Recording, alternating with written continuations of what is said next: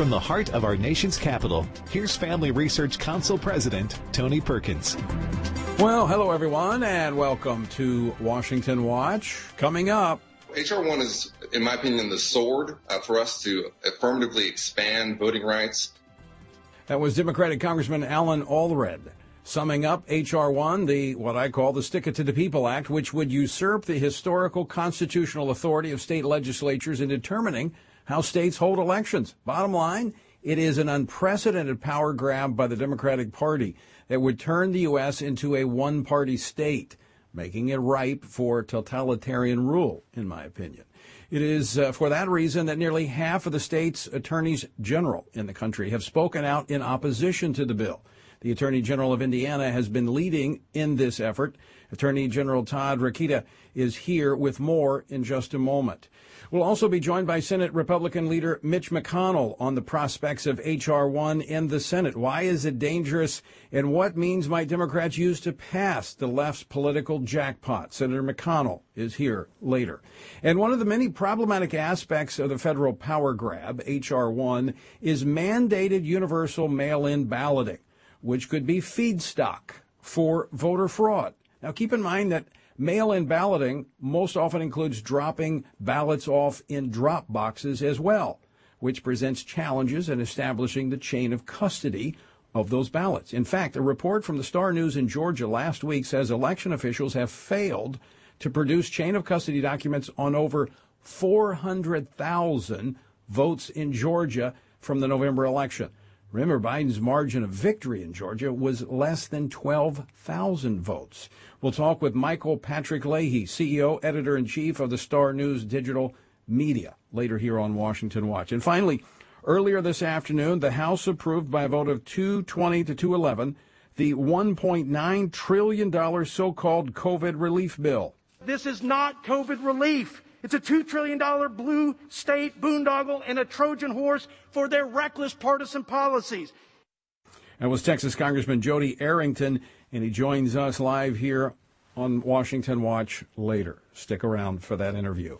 The website, TonyPerkins.com. If you're on the free speech site, Gab, it's at Tony_Perkins. If you're not there, you can be there. Go to Gab.com.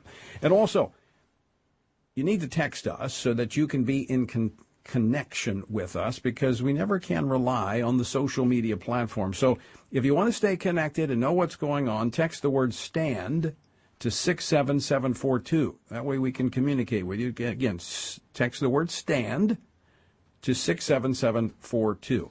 And let me remind you, tonight is Wednesday night, Pray Vote Stand. We'll be joined by former Secretary of State of the state of Ohio, Ken Blackwell, and Georgia Congressman and Pastor Jody Heiss. That's at 8 p.m. Eastern Time. You can tune in at PrayVoteStand.org. All right, the Democrats' election takeover bill, what they call For the People bill, well, it doesn't seem the people are too interested in it. A letter signed by 20 state attorneys general was sent to House and Senate leaders denouncing H.R. 1 as a usurpation of the historical constitutional authority of state legislatures in setting the rules for elections. But the left, listen, the left is clearly energized over this bill. For them, this is the pot of gold at the end of the rainbow. We cannot allow ourselves to be seduced by the big lie, or worse, seduced by this notion that because this insurrection in January didn't work, that we're out of the woods. We're not out of the woods until we create a foundation for democracy, and that is H.R. 1. That was Stacey Abrams talking about setting a foundation for democracy. She was on MSNBC's Joy Reid making those comments. Well, joining me now to talk about all of this is the Indiana Attorney General Todd Rokita, who spearheaded this letter of the country's almost half of the country's attorneys general. General, welcome to the program. Hey, Tony. Good to be with you. For democracy, hardly. For socialism, probably. Exactly. And I've never seen them so enthused and energized, which tells me there's a lot at stake here. Yeah, right. This is foundational in the sense that once they get a hold of the election process, you know, the power of the people under our Constitution goes right out the window, and that's what they want. You know, when you talk about big lies, I mean, when you look at people and you tell them, hey, this is for democracy, this is for you, when it's coming out of a politician's mouth, right, you can pretty much gauge that it's the opposite of what they're saying, especially when it's a far-left politician. I mean, that's exactly what they're doing. Especially in Washington. I mean, like the name of this bill, For the People bill. I mean, look, this is not for the people. This is for the politicians. It's stick it to the people bill is what this does. This will disenfranchise so many people. And you know, I know as the Attorney General, one of the things that you do along with your elections officers, you want to make sure that things are done according to the rules, that people do not violate the law. This, as I'm sure you have raised this issue, this opens the door for voter fraud and for other means of depriving people of their vote. Yeah, and so let's get into the specifics if we could, because, you know, first of all, I'm thankful for the other attorneys general who joined in this effort. We're all leading, frankly, on this because we all see what it's really doing. The Constitution is very clear, and it was the basis for our lawsuit last fall when Indiana joined Texas and several other states in suing Stacey Abrams, Georgia, and Pennsylvania and Wisconsin. It was because they were using the Wuhan virus excuse to change election laws, and particularly the legislatures weren't. Unelected liberal judges were. Unelected election officials were. And they were changing the laws in those states to where they were allowing felonious conduct, right? Things that would have been felonies 2 months earlier, not felonies in Indiana, although they would have been, but felonies in their own states 2 months before practices were now being allowed. So what H.R. 1 does is codify all those terrible ideas, all those bad practices, all those things that caused millions of Americans to question the validity of the election results, somewhere we never want to be again. They want to make that the law of the land. So it starts with making illegal photo ID at polling places. So when I was Indiana Secretary of State, we implemented the nation's first photo ID law, and I got sued 4 times for it. But luckily we stuck to our guns. We were called every name in the book, and it was probably the beginning of the cancel culture as I would see it now. But we stuck with it, went all the way to the United States Supreme Court, and with even a more liberal court than we have today, Tony, we won, and not even 5-4. It was a 6-3 decision because we did it right. We narrowly tailored it, and now 32 states enjoy that photo ID protection because we kind of paved the way. So H.R. 1 in one fell swoop would make all that illegal, right? As a state, you couldn't ask a voter for photo ID. Now compare that to like the country of Mexico, where I just saw a dual national in Indiana showed me her voter card for Mexico. Okay, not her driver's license or anything else, but they issue a specific voter card. It has her picture, of course. You flip it over. It has her fingerprints that are then compared to her fingerprints that she would put on the poll book when she would vote in a Mexican election, right? So this is a borderline third world country that is doing 100% more than we are currently in America, and it would be completely outlawed in America under H.R. 1. So you get rid of the accountability. I'm sorry. Let me ask you, because, I mean, the basis of this, as you mentioned, is the Constitution. That's why you and the other attorneys generals have taken this action. Why did the founders want the states to be the entity that set the guidelines for elections? Great question. It's so we wouldn't end up in an autocratic situation like they had seen other countries do at the time, and that we have seen since. You want to, in order to preserve the most individual liberty and the most control over government by the people, you have to, in all things, decentralize as much power as possible. And so this is a great example of that. In the Constitution, it's specifically written that only states, and particularly only state legislatures, can set election laws and procedures. And the reason it's state legislators is because that's the entity that's closest to the people, right? The people have the most accountability over what, when you change how representatives out every 2 years, that's an accountability measure. so it's not left to unelected people. It's not left to unelected judges. It's not left to even election officials. Even when I was Secretary of State of Indiana, and that's a statewide elected position, I was never allowed. If I wanted to change the length of the chute to a polling place, I had to go get a state law passed. And it was frustrating at the time because, when you're trying to do the right thing, trying to do good things, trying to make things fair and accountable, you prefer just to be able to do it. But there was a reason that I was not able to do it, and only the legislature was, and we respected that, of course. But that's the reason. This turns that on its head, H.R. 1. Absolutely. Yeah, right. So it takes the decentralization aspect that the founders intended and centralizes it. It goes the opposite way. And so that's why it's so important to stop. And that's why I'm very interested that you're having Mitch McConnell on later, because, to hear what he's going to say, because usually H.R. 1 already passed the House, and so now it would need 60 votes in the Senate to become law, and we have to hold these 10 Republicans, which sometimes is hard enough. It should not be that hard a lift to stop H.R. 1, but could, and this is an open question to Mitch, could the Democrats use a reconciliation measure to do it? And they have, in my count. I was vice chairman of the House Budget Committee at one point, so probably one of the few folks around that really understand, and wouldn't wish it on anyone, but I happen to understand the reconciliation process a little bit, and would say, hey, they have 2 more reconciliation bullets between now and the 2022 election. Would they use it?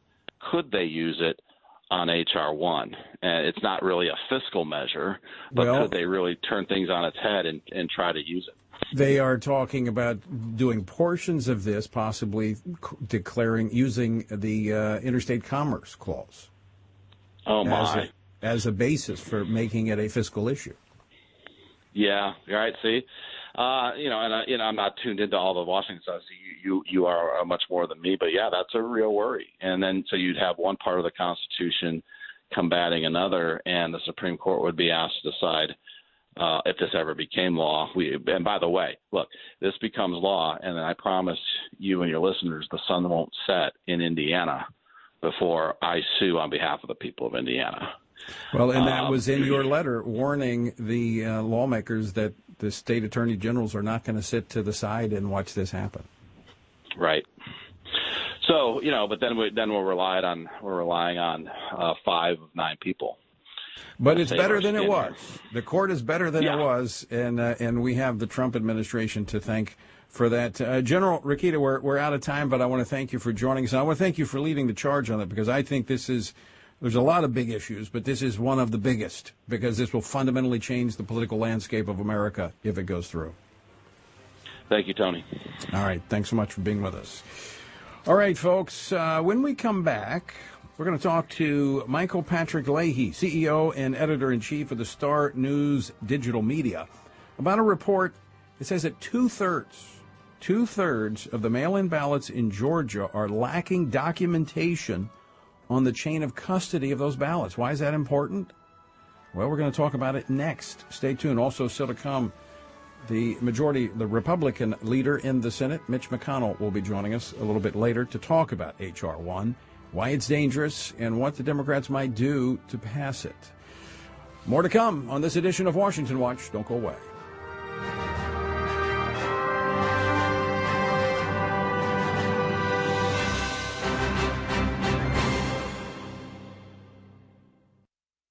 Hey, Matt. Hey, Hannah. What's going on? Why so gloomy? Well, I'm a little disappointed. I had a lot planned to do during the stay-at-home time, and I just didn't do it. Oh, yeah? What did you have planned that you didn't get to do? Well, I was actually hoping I would finally be able to get time to do a regular Bible reading routine, and I started a couple of times. I just didn't stick with it. Don't be too down on yourself. Starting a new routine can be hard, but one way to help is to join in with others and to have a good game plan. I think I have a good solution for you. Oh, yeah? Tony Perkins and FRC are doing a 2-year study in the Word. They have it all mapped out. When did they start? I would be so far behind. Oh, that's not a problem. You can literally jump in anytime. There's a daily reading, just a couple of chapters a day, with questions to help you think about what you're reading. Nice. Where can I find this? Go to frc.org/Bible, and you can get started. Where's that again? frc.org/Bible. Got it. Checking it out now. In our time, North Korea remains one of the world's most mysterious countries. Unfortunately, what we do know about North Korea indicates the country is also one of the world's worst abusers of human rights, including violations of religious freedom.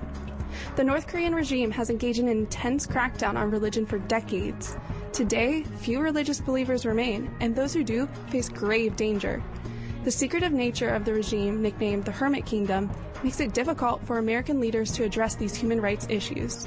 Yet, even though options are limited, the gravity of the situation calls on Western countries to take every action possible to relieve the suffering of the North Korean people, a people who have no chance of speaking up for themselves. To learn more about this important issue, check out FRC's publication titled North Korea, the World's Foremost Violator of Religious Freedom. To access the information you need to stay informed, including a list of policy proposals, go to frc.org/North Korea. Masculinity in America has never been under attack the way it is today. We've reached the point where the term itself is considered toxic or offensive to many. The consistent message in our nation is that masculinity by nature is bad and is the root cause of many of the problems plaguing our society. From his experience as a military combat officer and ordained minister of the gospel, Lieutenant General William Boykin has seen and dealt with firsthand the breakdown of leadership in our nation by the lack of godly men living lives of biblical purpose.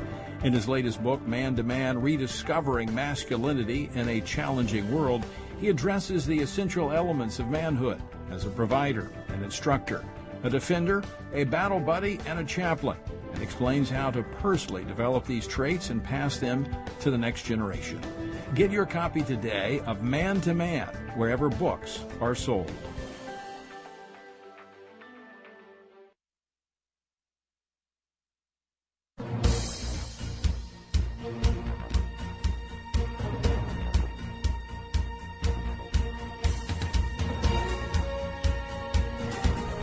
You're listening to Washington Watch. I'm Tony Perkins, your host. The website, TonyPerkins.com. Let me remind you, tonight, 8 p.m. Eastern Time, Pray Vote Stand. We'll be joined by the former Secretary of State of Ohio, Ken Blackwell. Also, Georgia Congressman Jody Hice will be joining us as we take even more of a look at this H.R. 1 and what you need to do and how you need to be praying about that. Again, that's tonight, 8 p.m. Eastern Time, PrayVoteStand.org. All right, as we know, in the 2020 presidential election, every vote mattered. States like Georgia had a margin of victory less than 12,000 votes. In 3 months later, we are, 4 months later, there are still 2/3 of the votes that were mail-in ballot votes. Now, those include those that were mailed in by the U.S. Postal Service, those dropped off in drop boxes. 2/3 of those, an estimated 400,000 plus, have no chain of custody documentation. What does that mean? Well, joining us now to talk about this, Michael Patrick Leahy, CEO and editor-in-chief of the Star News Digital Media. Michael, welcome to Washington Watch. Tony, it is so great to be with you, especially great to talk with a former state legislator who understands the importance of state sovereignty. You're absolutely right. In fact, I had firsthand experience in 1996 of voter fraud. And as a result of that in our state, we went back and we changed our election laws. And guess what? We've not had voter fraud to speak of in Louisiana since then. So I know this is an important issue, and the only way it's to be solved is at the state level, not in Washington, D.C. You're absolutely right. You know, Florida was terrible in 2000. They fixed it. Florida was a model in 2020. Georgia, however, was not a model for a number of reasons. First, let's talk about the unlawful election procedures that took place in Georgia. It took place in several other states as well. But in Georgia, the state election board passed a number of emergency rules. And one of those rules established drop boxes as a place that you could deposit vote by mail absentee ballots. Now, the law is very clear on this. Election procedures in the state, as you know, are established by not the State Board of Elections, but by the state legislatures. Right. Nonetheless, because of the emergency for COVID, they went ahead with this really unlawful process of setting up drop boxes. But when they did it, they authorized this election code rule in July of 2020. The state election board has one key member, the Secretary of State, Brad Raffensperger. So he signed off on this. But when they did it, they actually had a chain of custody control element in it, which was called a ballot transfer form. There were about 300 drop boxes all across the state of Georgia established because of this election code rule. Many of them, by the way, were paid for in a very controversial way, not by authorized appropriated revenues or funds from the state legislature, but were given to county legislatures, often surreptitiously under the radar, by the Center for Technology and Civic Life, which was funded, it's a nonprofit, funded $350 million by Mark Zuckerberg and his wife, Priscilla Chan. Yeah, we've talked about that. We've talked about that quite extensively on the program. 2,500 grants issued by this entity. But let me ask you about those 300 boxes. Who determined where they went? Well, that's a very good question. The people that received the money from the Center for Technology and Civic Life, the election directors in these counties would determine in which counties they would put them. So in Fulton County, for instance, where the very controversial election director Richard Barron secured a $6 million grant from Center for Technology and Civic Life to install these drop boxes and set up various vote-by-mail promotion activities. That was approved by the Fulton County Commission in September of 2020. They never knew who was funding the money.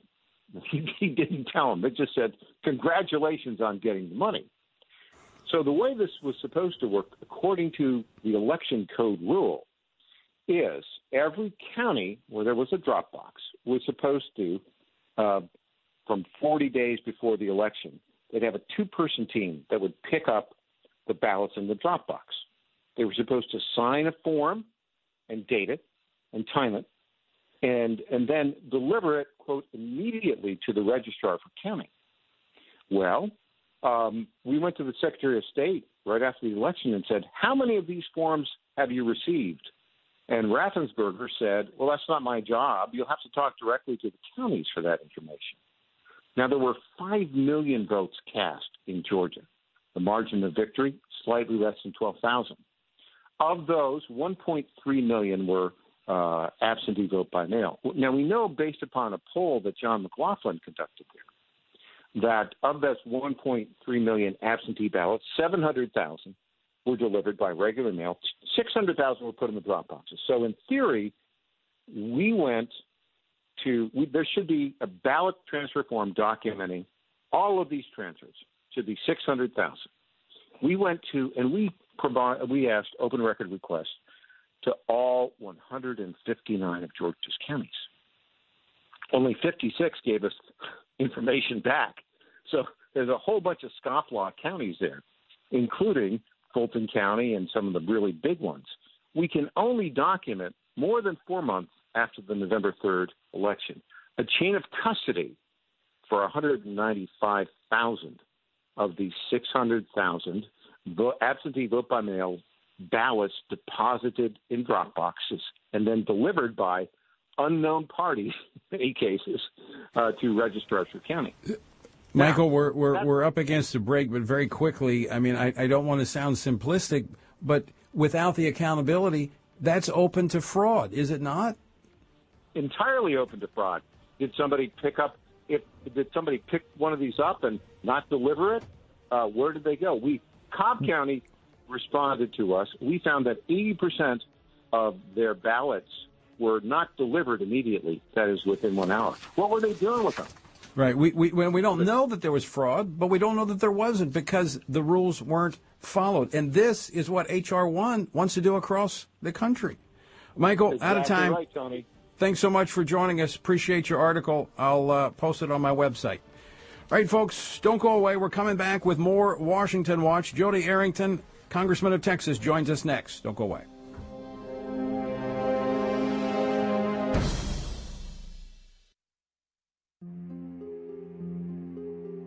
The history of religious persecution in China is extensive, and many are not aware of the current oppression of religious groups taking place there. China restricts religious practice and oppresses religious minorities on a sweeping scale. This religious persecution targets those of every faith. Christians, Muslims, Tibetan Buddhists, and Falun Gong practitioners are all victims of the Chinese Communist Party's efforts to suppress any set beliefs that might compete with the party's ideology. This campaign against religion has had and continues to have devastating consequences for those who simply wish to live according to their conscience. Family Research Council's recently updated publication addresses China's consistent abuses of human rights and explains why they cannot be treated like any other country. Learn more about this issue by visiting frc.org/China. Oh, man. What's wrong? I just missed Washington Watch with Tony Perkins, and our congressman was going to be on the show today. Oh, that's not a big deal. What do you mean? Well, you can always catch the replay of the day's show. How's that? With the Stand Firm app. Yeah? Yep, you can catch that day's program and so much more. You can contact your elected officials on campaigns and policies that are important to you with the Take Action tab. You can listen to Washington Watch with Tony Perkins live and play previous episodes while conveniently going about your day. You can access the Washington Update, informative blogs, tweets, and critical campaigns on the main feed, so you can stay up to date on local and national news. Wow, I'd definitely use that. How do you find the app? Just visit frc.org/app and download, or search Stand Firm in the App Store. Okay, that's Stand Firm. Yep, Stand Firm. How do you know all this? Because I'm a SageCon, but that's another story. Huh?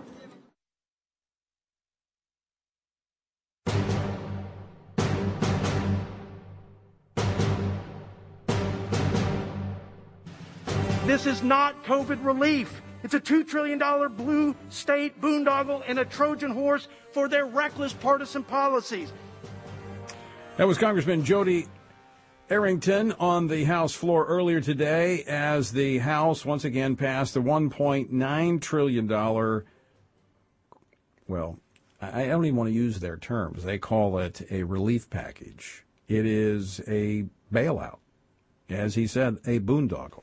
What else did he say? Well, he joins us now to talk about it. Congressman, welcome back to the program. Tony, great to be with you as always. You were pulling punches. When you look at how this breaks down, less than 9% of this $1.9 trillion actually goes to getting vaccines or shots into people's arms for the coronavirus. $350 million going to blue states to bail them out and reward them for supporting the Democratic Party. I mean, there's nothing good about this legislation. No, and listen, 5 times in the past year for $4 trillion worth, Republicans and Democrats worked together to meet the needs, to get families on their feet, move the country forward in recovery, right? So this is what we did under President Trump and Republican leadership.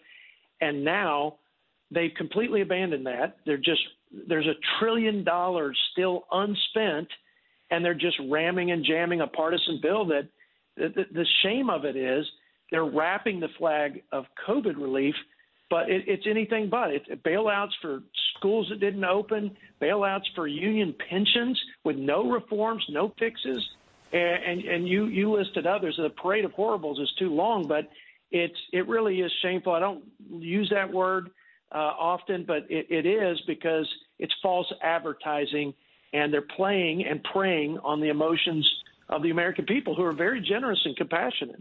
Right, and I would also say that they're giving American people some hush money by putting the checks in there, and through that allowed to do all this other stuff. For instance, one of the things that I know bothers you, because it bothers almost every member of the Republican caucus, and that is the Hyde language is gone. For the first time in 44 years, we are now funding abortion with taxpayer money.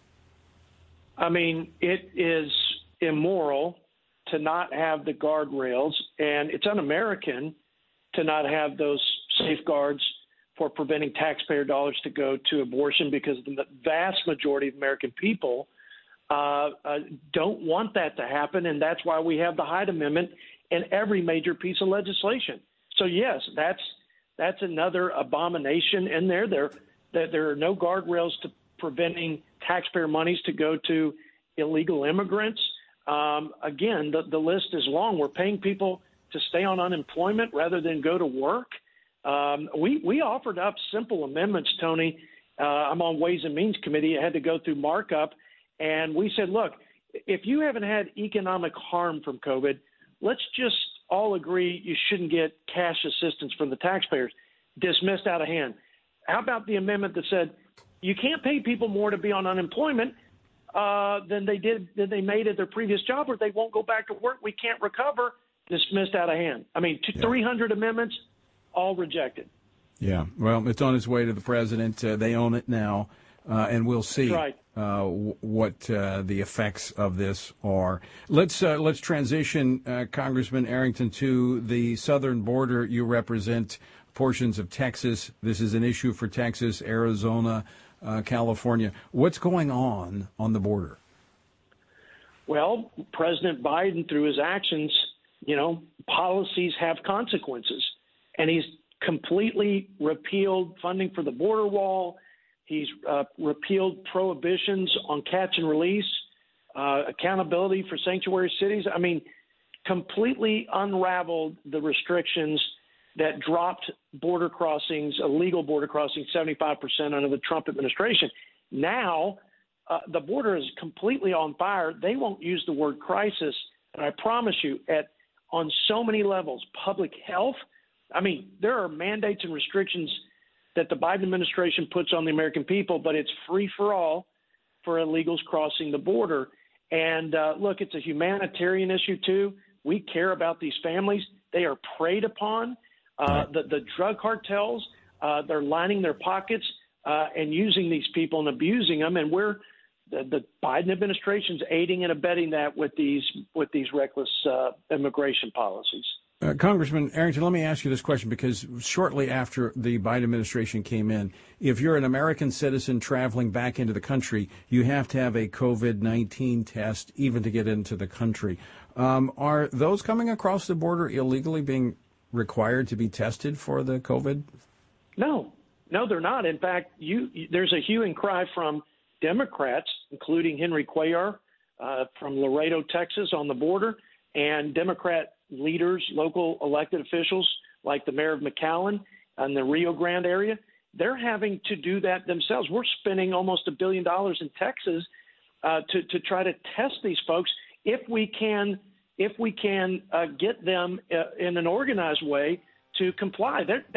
It's just all advisory because they know that there'll be no accountability. In fact, they will be rewarded because the Biden immigration plan that was just introduced has a pathway to citizenship. So you can break the laws, you can cut in line, and you'll get rewarded. Amazing. What a difference an election makes. Congressman Jody Arrington, thanks so much for joining us today. It's an honor. God bless, Tony. All right, thank you. Congressman Jody Arrington, look, I'm going to talk about it later. Coming up next, we're going to be joined by the Republican leader in the Senate, Mitch McConnell, to talk more about H.R. 1, the Stick It to the People Act, and this power grab by Democrats. Will it succeed, and what might they do to try to get it through? We're going to talk with Mitch McConnell next. Don't go away. Get a trusted perspective on the news of the day every day. Listen to Washington Watch with Tony Perkins to get honest and in-depth commentary on what's going on in our nation's capital and around the world. Join Family Research Council President Tony Perkins live every weekday on over 800 radio stations across the country. Or listen to the show when it works for you by visiting TonyPerkins.com. On the show, you'll hear from guests like Ben Carson, Senator Josh Hawley, Representative Vicky Hartzler, Molly Hemingway, Pastor Jack Hibbs, Dana Lash, Sissy Graham Lynch, Pastor John MacArthur, Eric Metaxas, Albert Mohler, and more. Tony is joined by leading political figures, pastors, and policy and culture experts who will inspire you to be engaged and informed on the important issues facing America. For a Christian perspective on the news of the day, tune in to Washington Watch with Tony Perkins at TonyPerkins.com. Ever since the Supreme Court handed down its infamous Roe v. Wade decision in 1973 that legalized abortion nationwide, a national debate has raged over whether the government should fund abortion. In 1976, Congress banned taxpayer funding of abortion and Medicaid by passing the Hyde Amendment. Several states have followed suit, passing their own restrictions on abortion funding. However, because government funding is a complex system of joint federal and state programs, completely banning taxpayer funding for abortions and abortion businesses like Planned Parenthood is challenging. There is still much work to be done to free the American taxpayer from funding the horrific practice of abortion. Family Research Council's new publication clearly explains the Hyde Amendment and why we need to keep it in order to save taxpayers from being forced to fund abortion. Access this important information by visiting frc.org/Hyde. What's on your daily or weekly reading list? Are you looking for honest and informative commentary from fellow believers on the current issues facing our culture? Family Research Council has just the thing. Check out FRC's blog at frcblog.com. The content on our blog is written by our policy experts as well as outside contributors. On our blog, you can read about a wide variety of topics, including religious liberty, life, marriage, family, sexuality, public policy, and the culture. Read up on some of our latest titles like 4 Disturbing Trends in Religious Freedom Worldwide, Legitimizing Looting Jeopardizes Liberty for All, The Media Still Doesn't Get It, Conservatives Tend to Vote Conservative, and more. At Family Research Council, our mission is to advance faith, family, and freedom in the culture by helping you live out your faith and to stand for truth.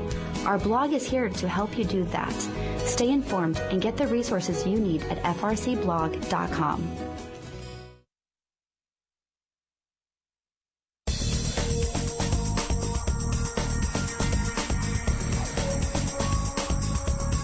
You're listening to Washington Watch. I'm your host, Tony Perkins. Glad to have you with us. The website, TonyPerkins.com. All right, we started off the program talking about the Stick It to the People Act. That's H.R. 1. That's the left's effort to usurp the historic role of the states in setting guidelines for elections and take the nation, I believe, into uncharted constitutional territory, which, by the way, never ends well. Joining me now to talk about the dangers of this bill is U.S. Senate Republican leader Mitch McConnell of Kentucky. Leader, welcome back to the program. Hey, Tony, glad to be with you. Let's talk first about the dangers of this bill, H.R. 1, and why you're dead set to stop it. This, Tony, is the worst bill I've observed in my time in the Senate, in the sense that it directly targets speech and associations, and also seeks to construct a system nationwide that benefits the left in every election. They haven't held back at all. This is dramatic federalization of the way we do elections. It starts taking the Federal Election Commission, which has been dead even 3-3 for half a century, and turning it into a majoritarian body, 3-2, which means if you have a Democratic administration, they'll be able to go after Republicans with impunity for any real or even imaginary violations. It also, particularly with regard to organizations that are 501c4s, which is probably what you are, they repeal protections that block the IRS from targeting nonprofits for political purposes. So they're going to. They're having this conversation right now. They don't want us to have this conversation. You got it. And then let's look at how they're trying to jerry-rig the elections. Right now, the way we conduct elections are determined consistent with the Founding Fathers and the Constitution at the state level. This federalizes virtually every aspect of how we conduct elections in this country.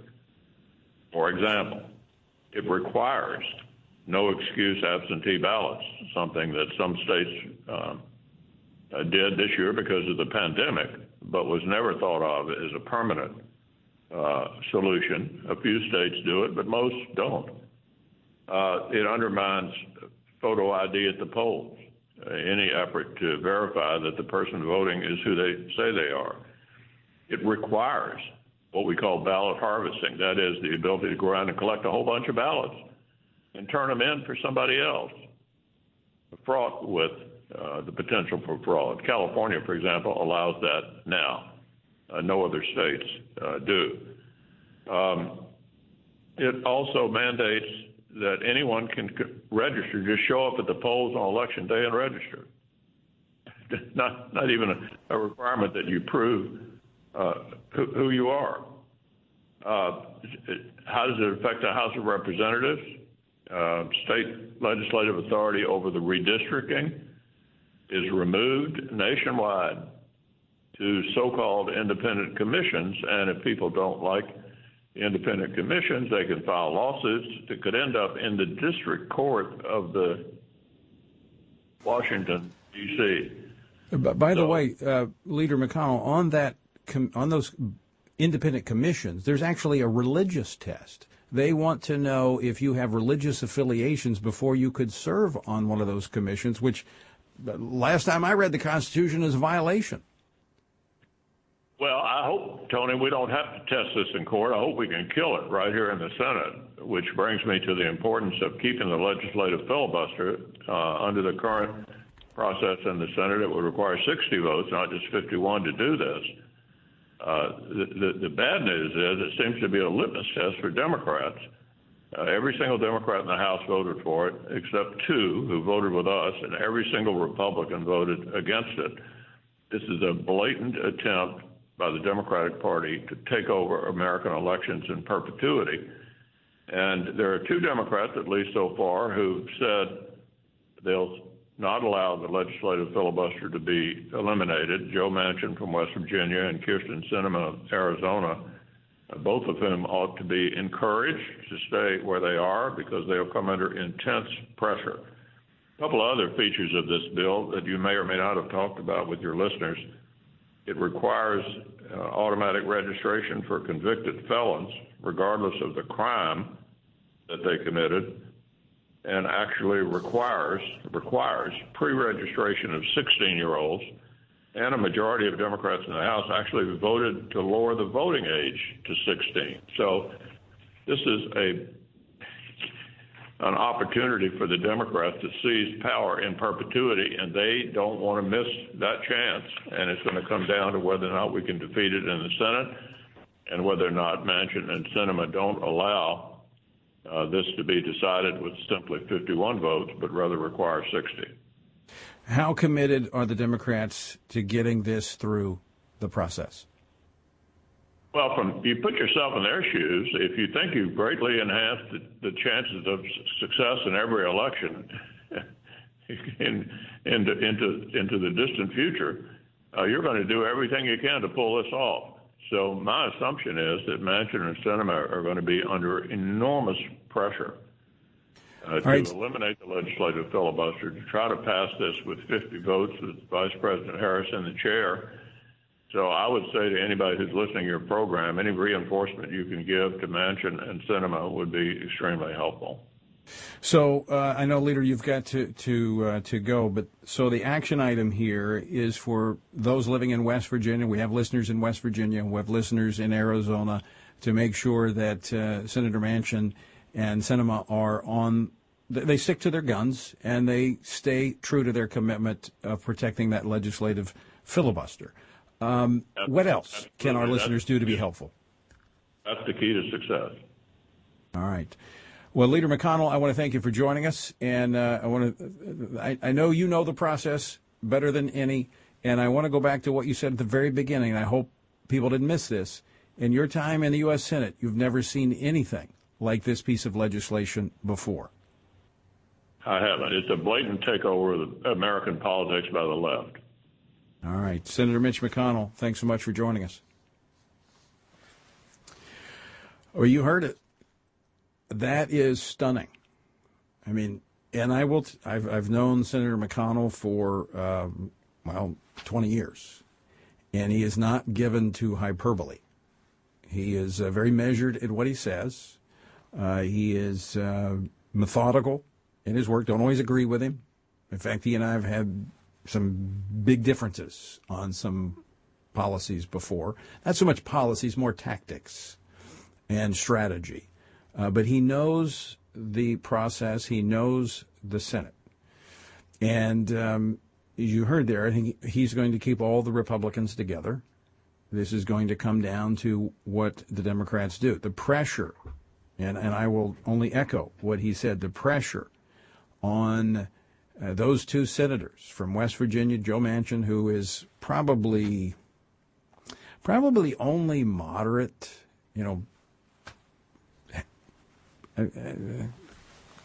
that's a relative term, okay? But I mean, he actually voted pro-life, and I believe he has a leaning toward that. But in this last vote-a-rama, he voted the pro-life position on some measures. But anyway, he has said, and he restated it over the weekend, that he was not for eliminating the legislative filibuster.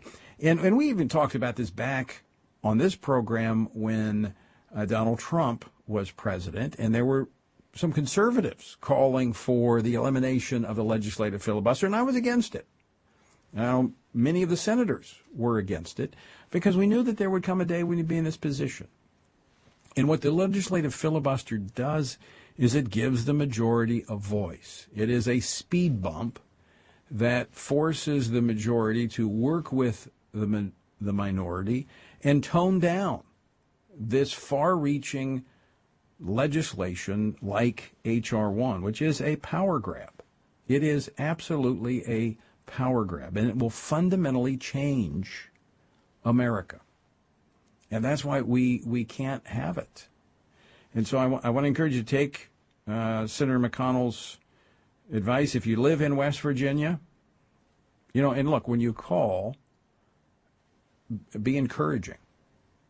When you call Senator Manchin, Senator Sinema, encourage them, because they've said they support the legislative filibuster and they're going to protect it. That's the thin line of defense we have against this, the Equality Act. And if they blow up the filibuster on this, well, I mean, they're going to do it on the Equality Act, which, we've talked about here is horrible as well. So it's important that we maintain that, as Senator McConnell said. So if you're in Arizona, you're in West Virginia, contact those two senators and thank them for their stated position of supporting the legislative filibuster. So you don't need to be aggressive with them. Just thank them. And you heard that they're supporting the legislative filibuster to give the minority a voice in the process, and thank them and encourage them to hold fast to that position. It is important that they hear positive, reinforcing messages because, as Senator McConnell said, they're going to be hammered by the left. So for the rest of you, here's what you need to do. You still need to contact your two senators. Each of you have a senator. Have two senators. Each state has two senators. They represent you, both of them. It's not like a congressman.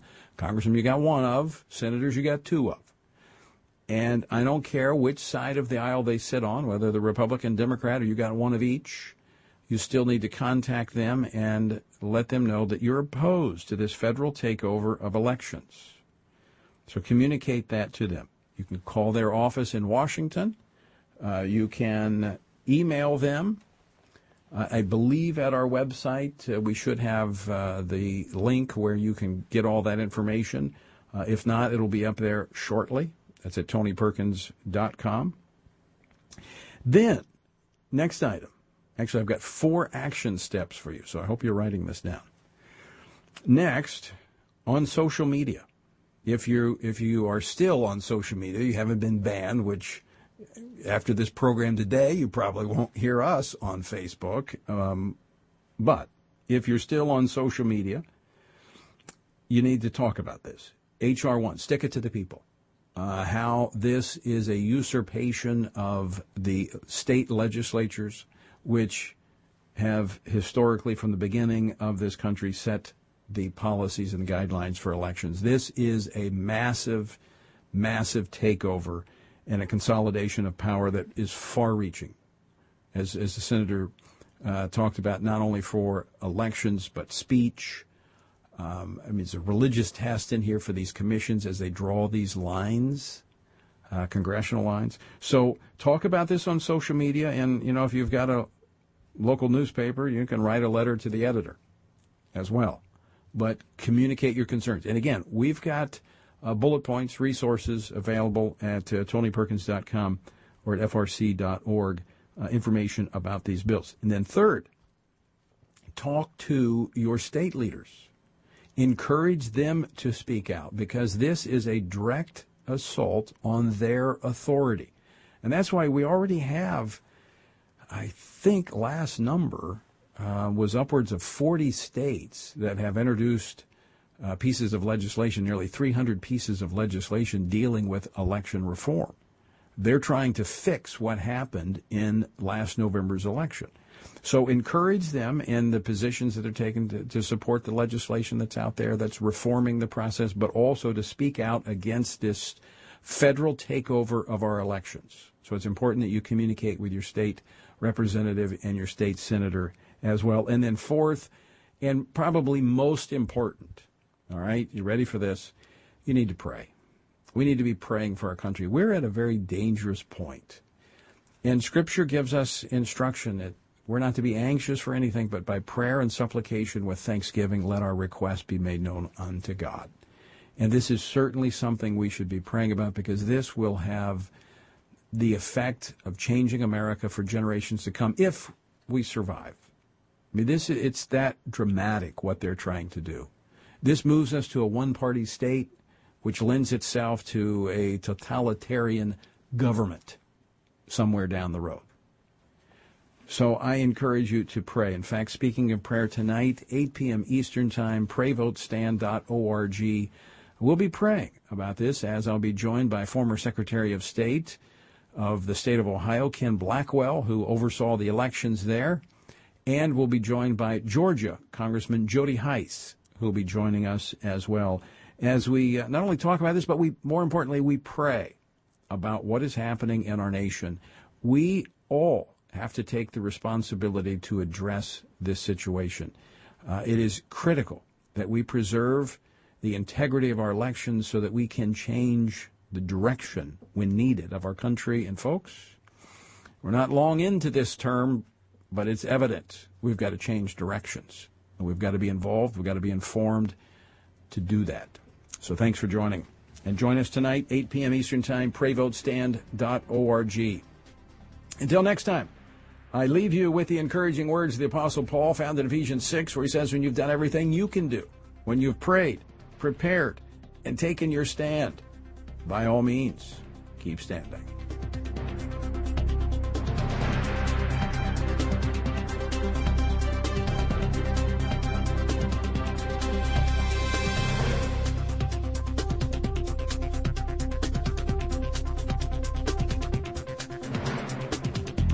Washington Watch with Tony Perkins is brought to you by Family Research Council and is entirely listener-supported. Portions of the show discussing candidates are brought to you by Family Research Council Action. For more information on anything you've heard today, or to find out how you can partner with us in our ongoing efforts to promote faith, family, and freedom, visit TonyPerkins.com. Also, to leave a comment about Washington Watch, call our watch line at 1-866-372-7234. That's 1-866-372-7234.